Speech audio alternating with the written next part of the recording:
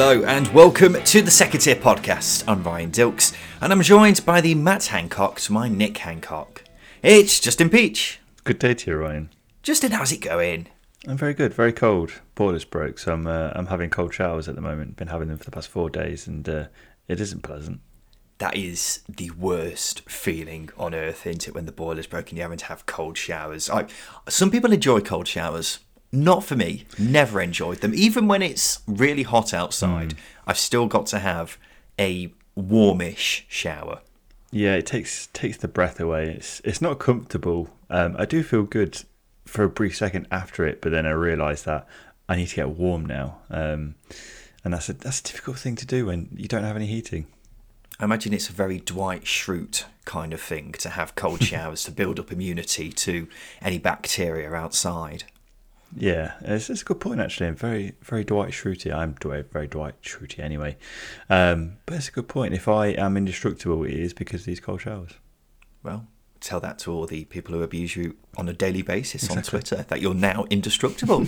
Welcome to the number one championship specific podcast, the Second Tier. Thank you for joining us wherever you are. It's ironic that we've just had Halloween because some of the things we've seen in midweek have been truly frightful. The image of Sonny Bradley's leg in the Luton game is burnt onto my subconscious as we speak. But there are also numerous horror tackles and plenty of red cards that would spook even the hardiest of referees. So we'll talk about all of them as we go through all the games in midweek in the Championship. Talk about all the action as well and the results, some of the news from the past few days, and then we'll finish off with did he or didn't he right at the end. But before we get underway, let me tell you, listener, about our friends at Fansbet, the fan-led sports betting company committed to supporting charities and causes which are important to fans. Do check them out by clicking the link in the description of the podcast and claim your 200% sports deposit bonus of up to £200. Terms and restrictions apply. Full details on site. 18 plus. Please do gamble responsibly. Visit begambleaware.org for more info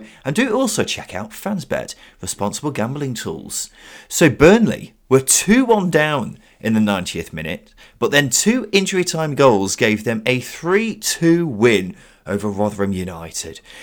Incredible scenes here, Justin Peach.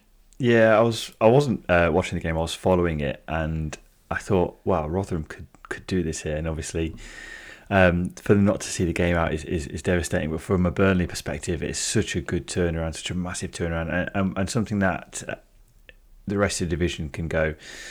They've got it. They've got that thing that promotion teams need, that willingness to push and keep going to the very, very end of a game. And they kept pushing. You look at the goal they scored, it was a spill by Johansson, and then Desivaloglu was there to pick up the scraps. It was a tremendous show of character. I think the only thing you can criticise is they didn't get it done before then, because they had plenty of chances to make it easier, more comfortable for themselves. But yeah, what a turnaround, and Benson, what a player! Oh my God, what a player!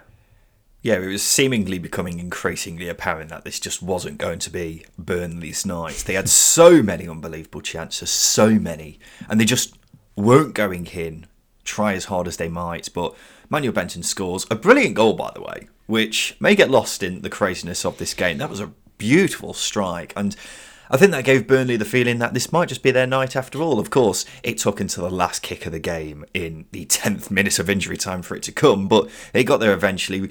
We will have to mention that Rotherham were down to 10 men after 75 minutes after Karen Bramall was sent off. Rotherham weren't happy with that decision. I haven't seen enough times to have a good say on it at all, but Rotherham certainly weren't happy with that and said that it would change the game.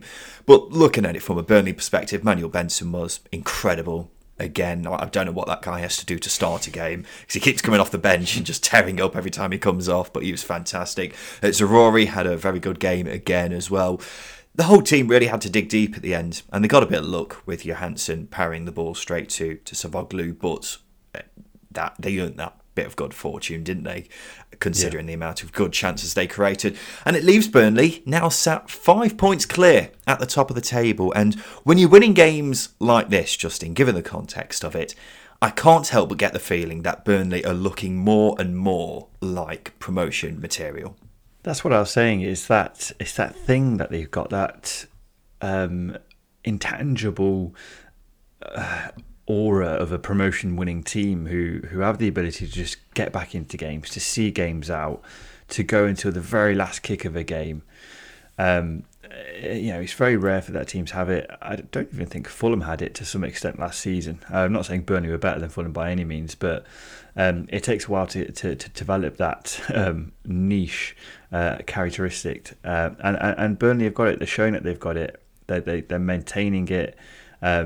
I thought this was the game. It just felt like the game that Burnley were going to lose, just because of how it was playing out. Obviously, then rather than go down to 10 men and they leave it as late as they do. But as I say, it's just that intangible characteristic that you can't measure, that ability to keep going. It's a lot of personality in a very young team. And this is why you were saying that despite them having money to spend, they're not Parachute Payments FC.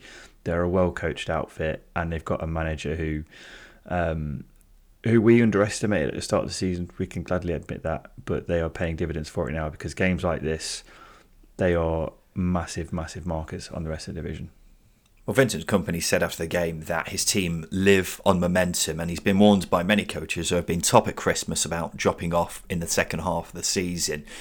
He's right to be worried, because we have seen it happen before, haven't we? And what he was saying about living on momentum, it's going to be difficult to do that when you've got a World Cup pausing the season for a month, because that will undoubtedly halt their momentum. But I see no reason why they can't continue to be the best team in the second half of the season. The squad's massive. They've still got players to return to this side. The only thing that could harm them is complacency. But Vincent Kompany has been a part of Man City teams who have been top of the league by miles at Christmas time. So he'll know all about being too complacent, but hopefully they can continue to show how good a side they are in the second half of the season, because they've been a joy to watch and have been a very well-drilled outfit as well. Where does this leave Rotherham? Just in 1 point from their last 4 games now. Yeah, they've lost 13 points from winning positions so far this season, and despite Burnley creating the amount of chances they did, I think if you're going away from home and you go 2-1 up and you seize upon the mistakes, the Ogbeni goal, for example, is a loose pass back to Muric. It's a good finish, but I thought Rotherham were good value for the win, and they'll be gutted. Disagree with the red card incident. I do think it was a red card. I think Bramall's momentum's carried him into Roberts. It's a foul. It's a second yellow card if it is anything. But yeah, it's just disappointing. But I do like what Matt Taylor's doing at Rotherham. We've seen him take elements of Paul Warne and he's slowly drifting over to what he wants and the style that he wants and how he wants this Rotherham team to play, which is a major positive. They'll just be gutted that they couldn't see the game out, but that's how it is. They were time wasting, and the referee obviously put the time on at the end of the game, and that's football. But it was a good performance, a good enough performance against a team that's very, very good. Despite the lack of wins, they still sit 14th in the table. They've got a tricky game coming up this weekend at home to Norwich. But Matt Taylor will certainly be hoping to get something back from that game. Carlos Corberán got his first win as West Brom boss. They beat Blackpool 1-0. Safe to say, this was a scrappy one, but I don't think you can oversell how much a needed 3 points this was, Justin. A much needed 3 points, maybe a clean sheet more important, given how bad and disorganised and the mistakes defensively that West Brom have been making. I think that's a major thing for Carlos Corberán. His teams live on clean sheets. You saw how efficient Huddersfield were last season. So for them to see out this game essentially, I think is a massive thing. And as I say, the back four deserves a lot of praise because they were horrendous last weekend, and they came up against a team who had scored 13 in their previous 5 games, limited them to no shots on target. So that's a major positive, I think, for West Brom. And as I say, I think that element of this win is more important than maybe the 3 points themselves, because if they drew the game 0-0, I think that would have been a good step in the right direction as well. But nonetheless, they got the 3 points, and it's a big confidence boost for Carlos Corberán. Well, you say 0-0 may have been a decent result for West Brom. I'm not too sure it would have been, Justin, because Carlos Corberán needed this win. The players needed this win. The fans needed this win. It's not by any means the victory that signals the turning point in West Brom's fortunes, because it wasn't an amazing performance. They were up against a Blackpool side which offered very little and were seemingly happy for a point. if it was just a point, I think it would have been the equivalent of a loss for the West Brom supporters, who have not been satisfied at all, because I think the fans would have looked at this thinking, we should have won that game. And if they didn't, then they'll be thinking, well, it's another game where we failed to get 3 points. But they kept battling away, forced Chris Maxwell into making some big saves, and they got there in the end. And I think Carlos Corberán will be bloody delighted with that. John Swift had a good game. I remember him playing well against Burnley, but I haven't seen much more than that from him in an Albion shirt so far. So that was a positive. In fact, there were definitely positives to take away, weren't there, considering West Brom weren't amazing. No, they weren't amazing, but this is what I mean. This is why I think a 0-0 wouldn't have been a bad result for West Brom and Corberán, because the first thing they needed to do was shut up shop and make sure the opposition weren't getting in on them. And as I say, Blackpool have been very good going forwards in recent weeks. They've scored 13 goals in 5 games. They've scored 3 against Watford, scored a couple against Norwich. They've been a very good team going forward, so it was a big job to be able to keep them out. And that's down to the back four, that's down to Yusoklu coming into the midfield as well. So there are a lot of big performances there. It's just a case of just knitting that together and making sure they breed in that consistency, which is the hardest thing to do in the Championship, especially when your team's low on confidence. But as you were saying, big confidence boost to getting a 1-0 win. And they have beaten a good team here. It's just got to get the forwards firing. And got to get the team organised and going again, because that's a difficult thing to do. Says a lot about how much of a mess West Brom are in, that this 3 points leaves them sat second bottom. It doesn't even take them out of the bottom 3 because of how far adrift they've been. Blackpool offered very little here. Michael Appleton even admitted they didn't look like scoring. Perhaps West Brom deserved more credit for how they defended, but a disappointing trip for the Seasiders. Well, as well as Carlos Corberán, Michael Carrick also got his first win at his new job. Middlesbrough won 3-1 away at Hull, thanks to 2 own goals by the Tigers. Perhaps a bit fortunate, but Mr. Carrick will be delighted to get 3 points here, won't he? Yeah, massive. And I think the main thing about this win is the performances of certain individuals. You look at Chabab, for example, he's been fantastic. This season he's been his most reliable striker, but he was a good ball carrier against Hull. He threatened quite often against the Hull City defence. Obviously got the opener, and he's proving to be a big player for Middlesbrough, and hopefully will score goals that justifies him staying at the club, because I think he's been treated unfairly by Wilder. But yeah, Carrick's, I think we saw a lot more out of this team. I still think there were a couple of performances that I wasn't overly convinced by. But certainly if you're coming up against a team who you can punish, you've got to punish them, and they did that. I think they got a little bit fortunate with the own goals, but sometimes you've got to force those mistakes, and they did that. But yeah, this is certainly a bit like Corberán, big confidence boost for Michael Carrick to push his ideas across the team, and for his team to bed them in. It is remarkable that out of all the players who have been revitalised under Michael Carrick, it's Chuba Akpom, who I didn't think I was ever expecting to have a new lease of life under whichever new manager come in. But he has been amazing, hasn't he? Of course, he got the goal here heading in Tommy Smith's cross, but he really created the chance in the first place with a marvellous run where he took on 2 or 3 players, maybe even 4, down the left-hand side. But then his pass also led to the 3rd goal, and he also had a very good game against Preston at the weekend despite losing. So considering the number of talented players, I'm not sure Chuba Akpom was the one I would have bet on to benefit the most from the new manager, but he's a very athletic player, isn't he, who has shown on occasion that he has got technical ability as well.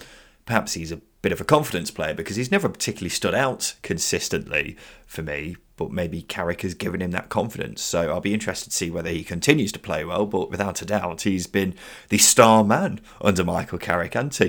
But it is a big first win for Carrick. They'll be keen to take encouragement from this and take it into Bristol City at home this weekend, which is a very winnable game without a doubt. Still not sure 4-4-2 is the best formation for this squad, but he's got a lot more managerial credentials than me, so I'll take his word for it.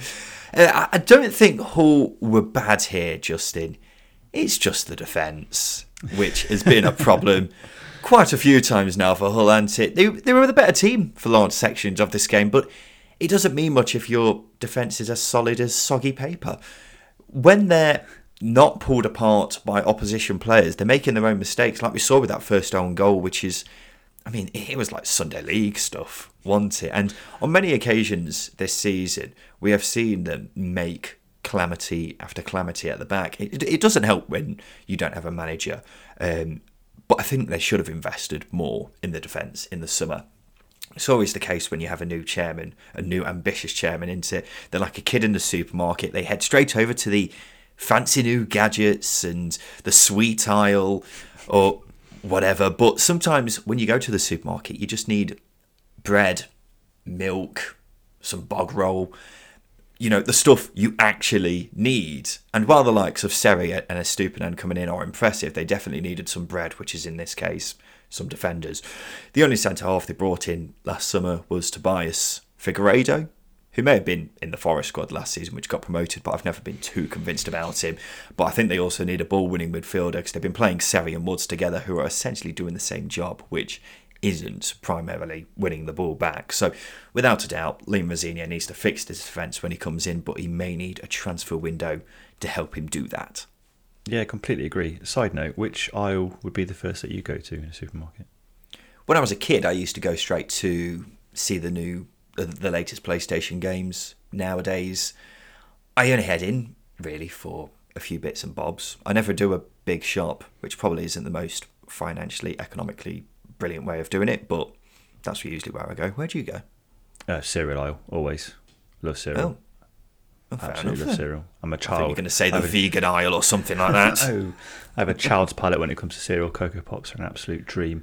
What was your question? The side notes distracted me. We were talking about how shit Hull are at defending. Yes, defensively, an absolute mess. They obviously conceded the most goals in the division. XG, again, has not changed. Set pieces, again, hasn't changed. If Rossini's to come in, looks like he might well be. He's got a big task ahead of him. Because, as I say, defensively, they're just a complete mess, disorganised. And you are right.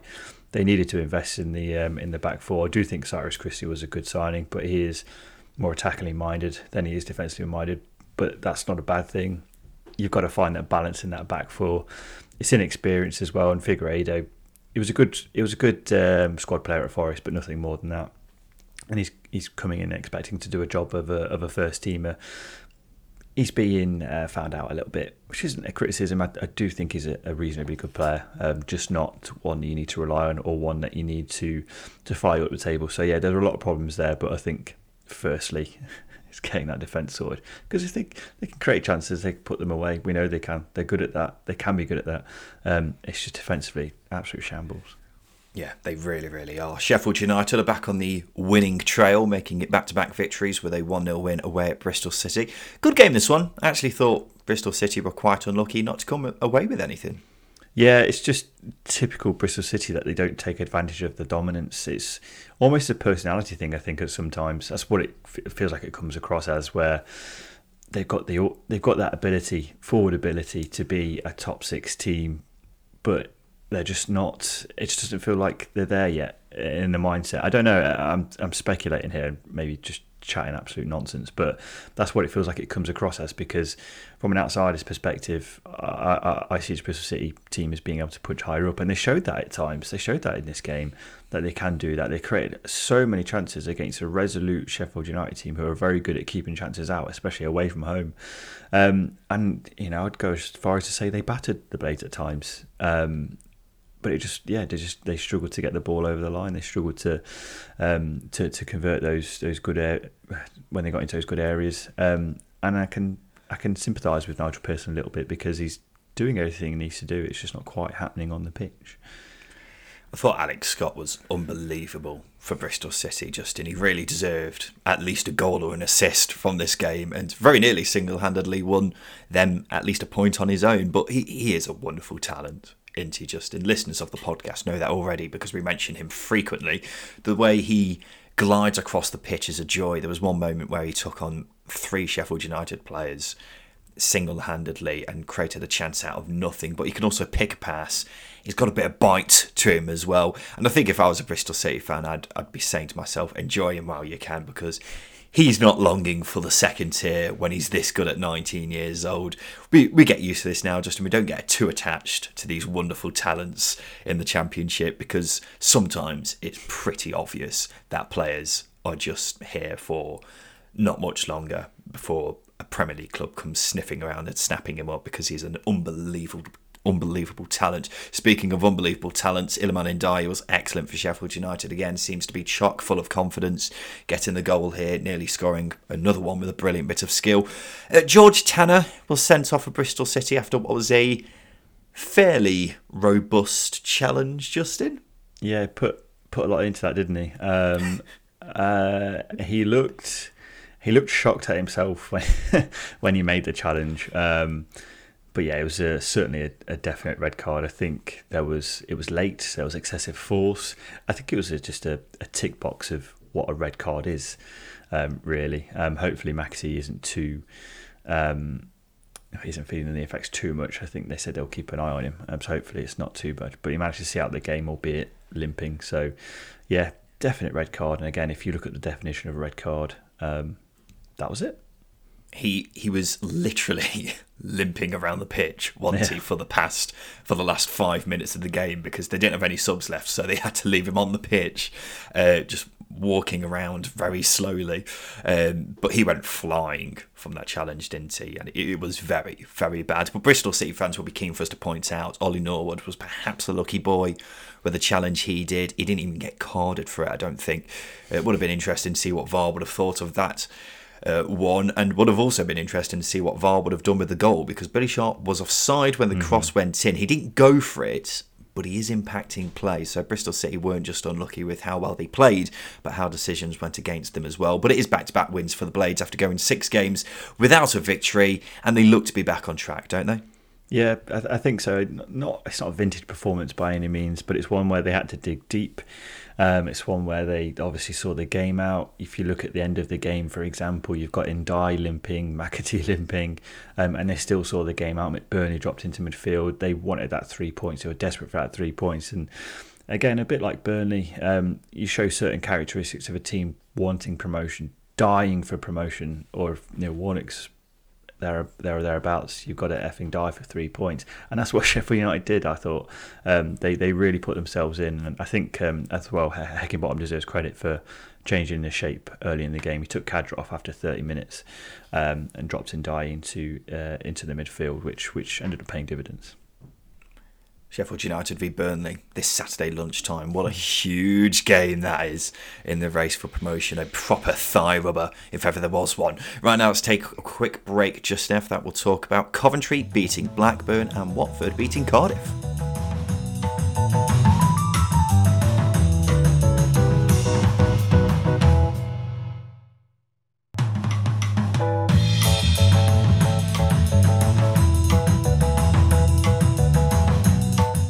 Welcome back to the Second Tier podcast. Despite concern over whether this game would even be going ahead, more on that later, Coventry beat Blackburn 1-0 thanks to a first half goal by Jamie Allen.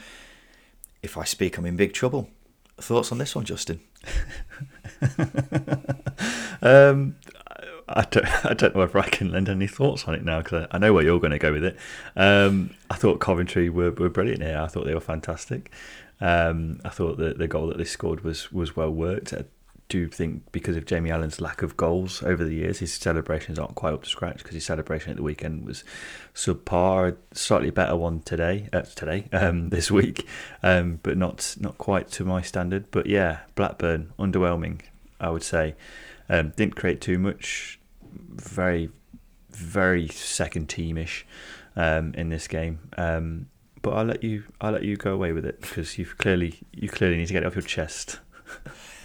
I don't know what you're talking about, Justin.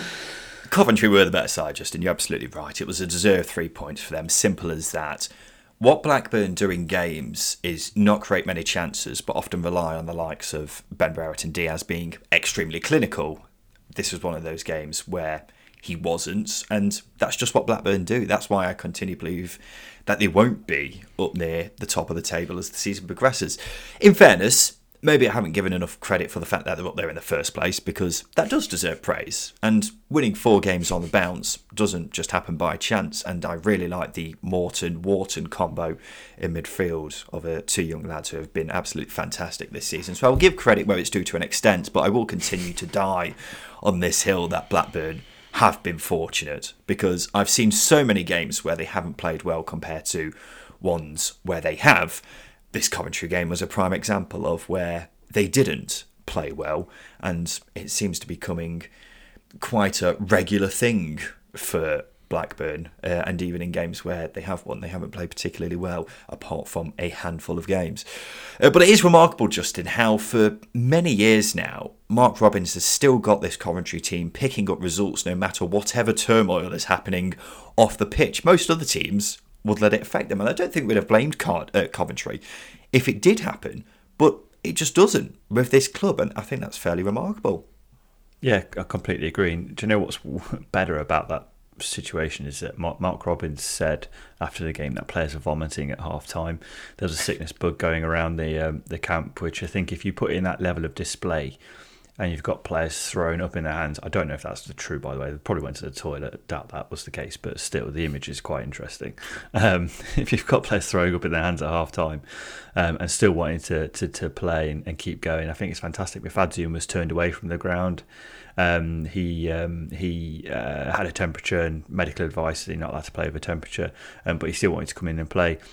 It's just Robins over the years has recruited a team with the perfect personalities, and there's clearly quality in there as well. Just a really good balance and blend of good recruitment, good coaching. They just need a bit more investment. Watford have won 3 games on the bounce now after beating Cardiff 2-1. Watford were a goal down before coming back in this one, but then 2 set pieces earned them the 3 points here, Justin. Yeah, it wasn't a good all-round performance by any means, but again, they come from a goal down. They win the 3rd game on the trot. I think it's massive steps forward for Watford. And again, if you're a team that are winning and not particularly playing well, but you're still the better team in the game, then it's a good place to be. I think what that indicates is there's a lot more to come from this Watford team. Again, there was a couple of good exchanges of play. It's just about doing that consistently throughout the 90 minutes. And I think the more this team gets time with Bilic, I think they will improve. It's just whether or not they've got the depth to be able to do it throughout the course of the season, which is the argument I have for Watford. But again, as I say, how far do you have to go back to find out the last time they won 3 on the trot? I think the last time they won back-to-back games was 18 months ago, before last week. And obviously it was the first time they did it this season. So this is massive building blocks for Watford. It was an impressive win against a good Cardiff team. They scored from a couple of set pieces as well. So yeah, big pluses there for Watford and Bilic. Well, after the game, Slaven Bilic said, "I'm pleased we scored 2 goals, but we should be scoring more. What was missing was a cutting edge." And I'm guessing from your noise you just made then, Justin, that you agree with that. Yeah, absolutely. Because they've got the quality to do it. You look at the players they've got in that final third when all fit: Bayo, Davis, Sema, obviously Pedro and Sarr. There's a lot of quality in that final third. Asprilla, he's going to go through the motions, but there's so much quality in that final third. I'm not surprised that Bilic wants more out of them. They do need that cutting edge, but I do think they are a team who have lacked confidence, have lacked structure, have lacked organisation to an extent, and they're finally just starting to come around that corner, which is a good place to be. And I'm sure it will come under Bilic. I am sure. I was wrong in saying he was a bad appointment or just a appointment out of thin air. He is a good coach. Do have to give him credit. I think he will, as I say, given time, will turn his Watford team around and get them scoring as he wants. Is worth mentioning they have been missing Keenan Davis, who I think is such an important player for them, just in the way that he knits that forward line together, and it means that the likes of Pedro, for example, have someone to bounce the ball off. So I think he is crucial, and the fact that they've been winning games without him is impressive. But I think if Bilic wants more goals, then getting him back in the team will certainly go some way to doing that. Huddersfield are back on the bottom of the table after losing 2-0 to Sunderland. Not a bad performance by Huddersfield. They were probably the better side here, actually. A 2-0 possibly flatters Sunderland, but they did take the chances, and that doesn't help their current plight, does it? No, it's what is the case there? Is it confidence? Is it bad forward play? I do think they are getting into good areas. Probably could do obviously not as good as last season, but they are getting good chances away, and perhaps they need a couple of those chances to go in, because I think it was Rodoni in the first half, swiveled on the edge of the box, forced a good save out of the keeper. There are moments here, there are good moments from Huddersfield, but you do have to worry whether or not they can sustain the conversion, because, like I said at the weekend, Nakayama's goal was the first goal from open play under Mark Fotheringham. Didn't score again here. It's a major worry, but I think Tony Mowbray said it after the game. if Huddersfield play like that, they'll stay up. I mean, if they play like that, they won't score any goals, clearly. But I do see where he's coming from. It was a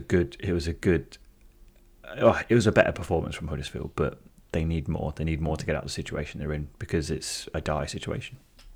Well, they lacked any cutting edge in the final third, and I think that comes down to their transfer window. Sure, the managers they've had may be able to take some of the brunt for it, but you have got to point most of the fingers at the transfer window, because of course they went the summer losing loads of key players and didn't replace them, quite simply. When you're starting up front with Jordan Rhodes, who, as we all know, isn't the Jordan Rhodes of old, and he's playing on a week-by-week basis, that's not a good start. But then the supporting cast as well. I mean, how many goal scorers are in that team in general, Justin? It's not ideal, is it? So that's something that definitely needs to be sorted out for Huddersfield in the January transfer window, but I'm not sure it will do, because they're not a club who are absolutely splashed for cash, are they? And may have to pull off some remarkable business in the free agent market and possibly the loan market.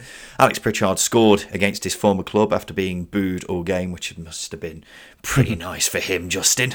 Yeah, it was a lovely goal as well, wasn't it? The passing combinations on display there were fantastic, and it just highlights the potential Sunderland have got from a footballing perspective to be able to do that. I think obviously it wasn't as good as their team goal against Reading earlier on in the season, but it was a very good goal. But yeah, you're absolutely right. If Pritchard's getting booed all game and he slides that one in, that would have felt good. But he did underwhelm at Huddersfield, but I'm sure they'd be happy to take him back right now, because he's been brilliant for Sunderland this season. A player that I think deserves a lot of credit as well is Amad Diallo, who gets a lot of stick online for his price tag, which he has no bearing on, but he's been brilliant for Sunderland over the past few weeks and past few games. And again, obviously got the goal here, which will be massive for his confidence. Obviously scored against Burnley the other week as well. Has it been £25 million worth, Justin? I thought it was £37 million. I don't know what to believe anymore. It was a lot of money, I can say that much. Yeah, but the fact that Sunderland have got him on their books now, hopefully we will start to see that big priced player that he was. But good news for Sunderland is that Ellis Sims looks like he's coming back into the fold of things slowly but surely, which is going to be huge for Sunderland having a striker. Josh Tymon gave Stoke a 1-0 win away at Wigan. The Latics have now lost 5 games on the bounce, and I'm very worried about them now, Justin.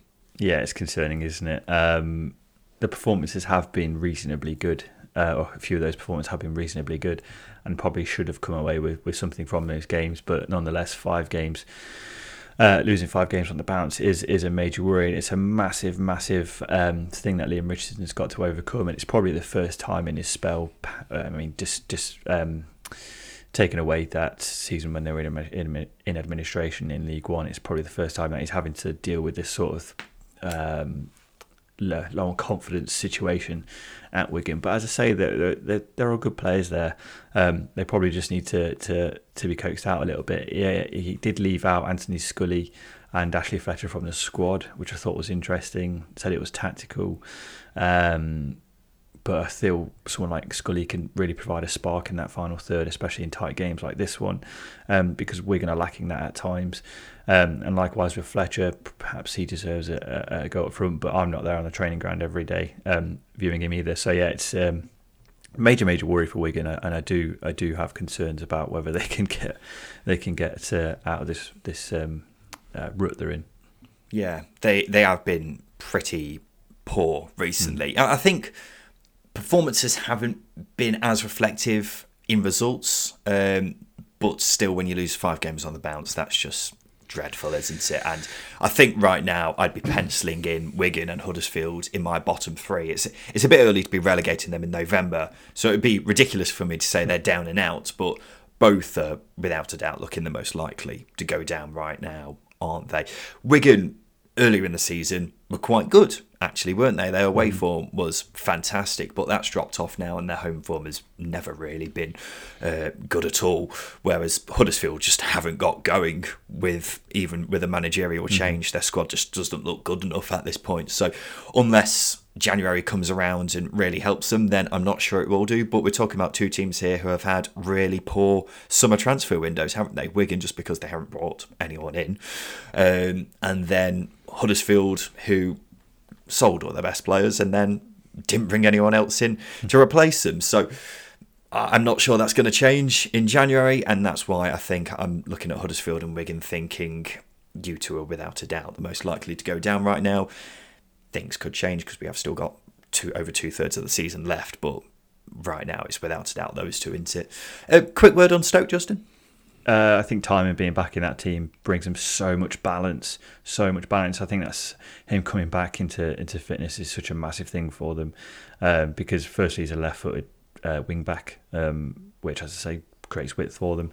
Obviously got the winner here. This was a good performance, which will give them confidence. I think they had, like Wigan, they lost 3 games on the bounce coming into it. Their performance against Norwich deserved 3 points, but they'll take this. They'll keep going, and as I say, Tymon coming back into that team is absolutely massive for Stoke.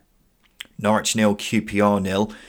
Both goalkeepers were in imperious form here. I mean, when you're an outfield player, you've just got to just take your hat off to your goalkeeper for saying, you've just saved us points here, but at the same time you've got to look at the other goalkeeper and say, that's the bugger who just cost us points. Yeah, I don't know where you sit as a outfield player in one of these games where it finishes 0-0. Don't know how it finishes 0-0, but as I say, both keepers keep either team in it. You just sat there like, what are we doing? Why are we doing this? These keepers are too good. I don't know. But yeah, I mean, 2 big chances for Norwich towards the end of the game. They go begging. QPR not as productive, but yeah, both keepers in imperious form, as you say.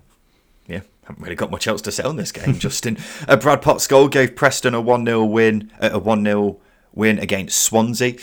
Preston properly grinded this one out. They went ahead after 30 minutes thanks to a clanger by Harry Darling, and then spent a lot of the second half camped in their own half. Swansea did have some good chances, and Freddie Woodman needed to make some big saves, but considering how poor Preston's home form has been this season, Ryan Lowe won't complain at all. He'll take it, won't he? Oh, well, without doubt. I think, again, the only criticism I could give Preston is they didn't score more in the first half. They had so many good chances. Brown got in between defenders for a header that he fluffed it, or mistimed, I should say. Emil Rees had a couple of good chances as well. They should have been 2 or 3 up in the first half because Swansea were really flat. They came out in the second half, performed a lot better. But yeah, Ryan though will take a 1-0 win, and obviously it's goals at home, which is what they need, and obviously an improvement in the home form as well. So yeah, another clean sheet, 3 points, and where are they? 8th, just a point off the top 6. It's been a very, I wouldn't say a really good start to the season, weirdly, because obviously with all the draws they had, but yeah, they'll certainly take it. Yeah, it's one of those occasions, just where you look at the table and you're a bit surprised about how high a certain team is in the table, because based on how their results have been, they just don't feel like they should be that high. But Swansea could really do with Joel Pirro getting back into form. He's missed the last few games through suspension, but hasn't scored for them since mid-September, and you'd expect better from him. Luton v Reading ended goalless. Sonny Bradley's led, Justin. Yeah. He's tall, isn't he? So you'd assume he's got bendy legs. Not that bendy though, but thankfully no one's got legs that bendy. Thankfully he's all right. He's not suffered any damage, which is remarkable given the way. Is that so? I did not know that. I thought that was without a doubt an injury, and he'll be on the sidelines for at least months. Yeah, no breaks, no tears. He's putting a message out on social, which again, the way legs bend, not supposed to bend that way. I'm not a physiologist by any means or biologist, but yeah, legs do not bend inwards. His did. Fair play. Well, anyone who's not seen it, he's gone up for a header. A Reading player's gone up with him for the header, and he lands so awkwardly. You know what the hind legs of a horse look like? It's like that. Oh, it just makes me cringe thinking about it. I don't like it. On a lighter note, there was a strange moment in this game where a Reading coach has shoulder barged a Luton player while the game was still going on. I have no idea what the context was around that, but it was very interesting. And then finally, in the Gary Rowett derby, it finished Birmingham 0, Millwall 0. Justin, sum up this game in 5 words. I can't. It's a 0-0. It's a good result. Is that 5 words? I can't. It was a 0-0. Close enough. Right now it's time for this.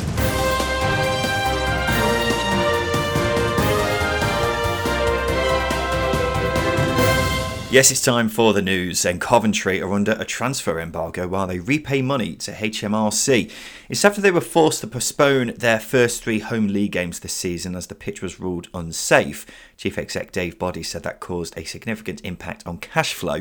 However, repayment is scheduled to be completed by December. Meanwhile, Coventry's home game against Blackburn did go ahead as planned as the Coventry Building Society Arena on Tuesday. It's after there was concern that it would, because the company which owns the stadium has applied to go into administration. Now the latest with that is a deal has been accepted by the rugby side Wasps, who own the ground. However, that deal doesn't include the stadium.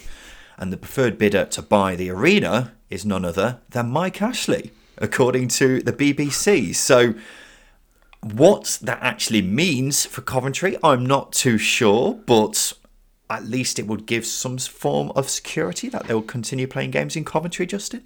It depends what Mike Ashley's motives are with the stadium, but you'd expect him to want to have a football team playing there. I think the major positive with the CBS Arena is that it's obviously a concert venue as well, so it pulls in income that way. There's obviously the hotel attached to it as well. It's a really attractive venue for a billionaire, I'd imagine, because there's all these different sources of income and he could get it for relatively cheap as well. And obviously when you've got a football team in there, they're going to pull in a lot of money as well. So it does make sense. You just hope that for Coventry's sake, they have a home, because as I said at the weekend, it's just a ridiculous situation they find themselves in on a weekly basis. It is a ridiculous situation, and they've also had those plans to build their own stadium, which I'm not sure off the top of my head whether that's still happening or not now. But there were certainly talks of them building a stadium at the University of Warwick. Yeah. So what really happens, I'm not too sure. But if it means Coventry are playing games in Coventry, that's all that matters, isn't it? Because the fans have been sent all around the country for too long, and we don't want to see that happen again. Huddersfield fullback Ollie Turton has been ruled out with a long-term ankle injury. Manager Mark Fotheringham said it might require surgery to fix it, so we wish him the best of luck. And finally, Sunderland have banned away fans from bringing coins and vapes into the Stadium of Light. It's after disorder at games earlier in the season. Away supporters will now be searched before entering the ground, and anyone with them will be asked to throw them away. The changes come into effect from Saturday. Can you do that, Justin? Ban people from bringing money into grounds? I don't know, but if I don't carry coins. The only coin I carry is my trolley coin. And if I lose my trolley coin, I will kick off, because they are hard to come by. And if you go to a shop and you don't have your trolley coin, guess what? Your hands are knackered, because you've got to carry baskets, and baskets hurt. It is a dire situation to find yourselves in when going to a supermarket. But as I say, very weird that, I mean, these stewards might be raking it in if they're taking coins off of people. Their Christmas party fund's going to be extensive, to say the least. We will just point out, we don't actually believe that the stewards are stealing money from away yeah. supporters. We don't think that is happening. Please don't sue us. But it does say a lot, Justin, about how brain dead some people are, that it's come to this, where they're having to take coins and vapes off people as they come into grounds. What is the point? You're the reason why I have to take the bottle top off my Coke bottle every time I come into a football ground. Right, now it's time for this. Did he? Yes, sir. You mind telling me why the hell you never mentioned this before? Yes, it's time for Did He or Didn't He? This is the part of the show where we have 10 players with various connections to the Championship and a club. All we've got to do is guess whether they played for that club or not. He's got to have made a senior appearance for them. We take it in turns to guess them, and we keep scores as the season goes on. This week it's my turn to guess, and Justin's to provide the questions with the scores 50-43 to Justin Peach. Just quickly before we begin, I owe you an apology, Justin. I failed to give you a point for one of your answers last week. Thanks to those who let me know on Twitter. I realised my mistake after listening back to the show. Justin wouldn't have realised, because he never listens back. So you actually got 7 last week, which I think is just about par for the course, isn't it? I thought I got 7 last week. I said at the end, I thought I got 7. You know what? If you listen back to the podcast like you should do, then you could have let me know, couldn't you? But I had to find out for myself, and thank you to our good listeners on Twitter who kindly pointed it out. I say kindly pointed it out. I would have been quite happily to just plod on with you missing a point for next week. Wiser. You would have been none the wiser. Listen to the podcast more. Right, Justin, can I have the first player, please? You certainly can. I'm going to go with Clinton Morrison in Cardiff City. Yes. He did not play for Cardiff City. Damn it. Of course, I'm using my tactic here of just going in head first with my answers, and for some reason that one seemed right, but I'm willing to just move on to the next one. Yeah, there's one I was least confident about as well. Anyway, Grant Hall and Brighton. I know absolutely nothing about Grant Hall's career, but I'm going to say yes. He did one appearance in 2009 before he went to Spurs, weirdly.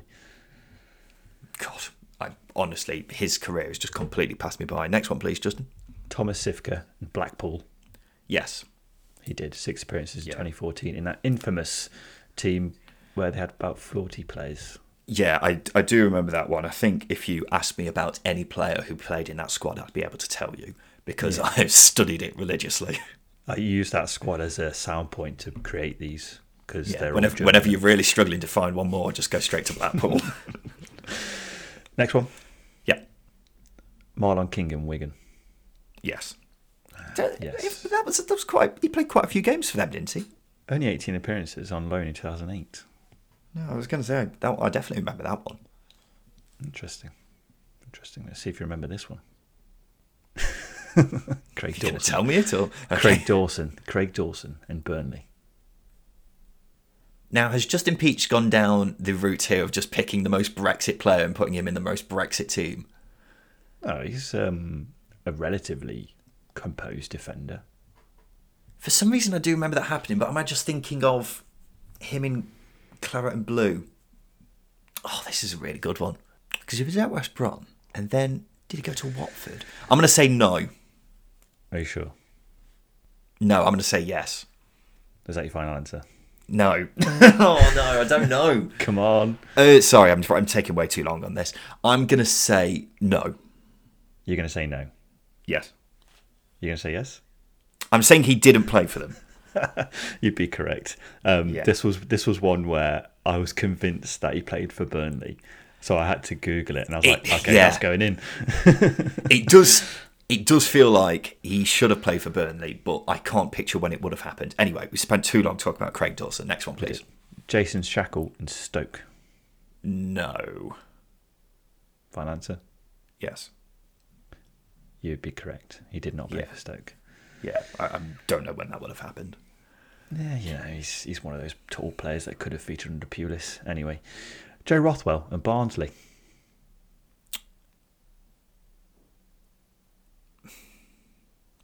No. Incorrect. 4 appearances in 2015 on loan. Didn't realise he had a career before Blackburn, to be honest. No, neither did I. How many is that, Justin? Is that 7?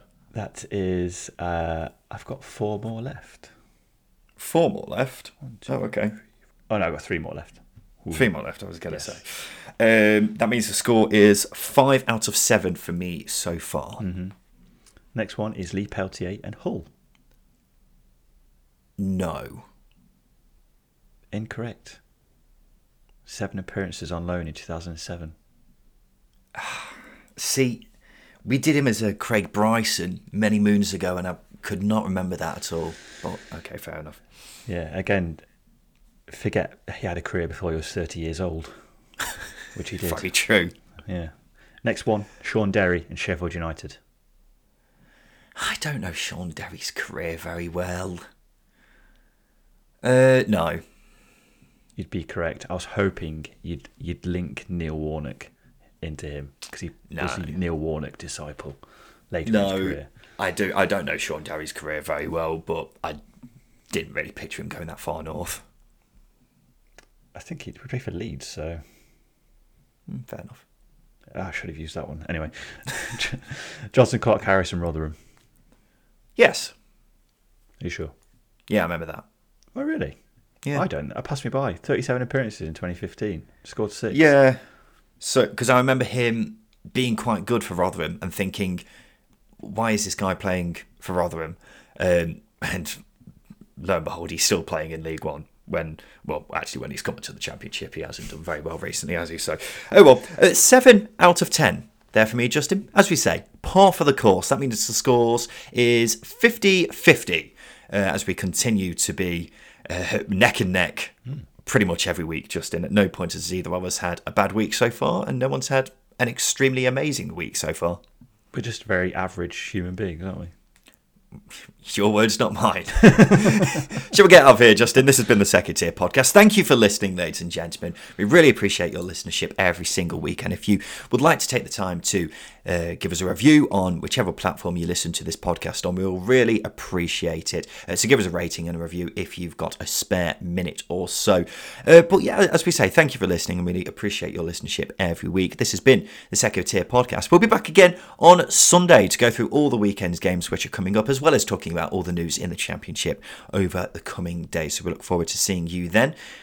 This has been the Second Tier Podcast. I've been Ryan Dilks. I've been Just a Peach. And a big thank you for listening.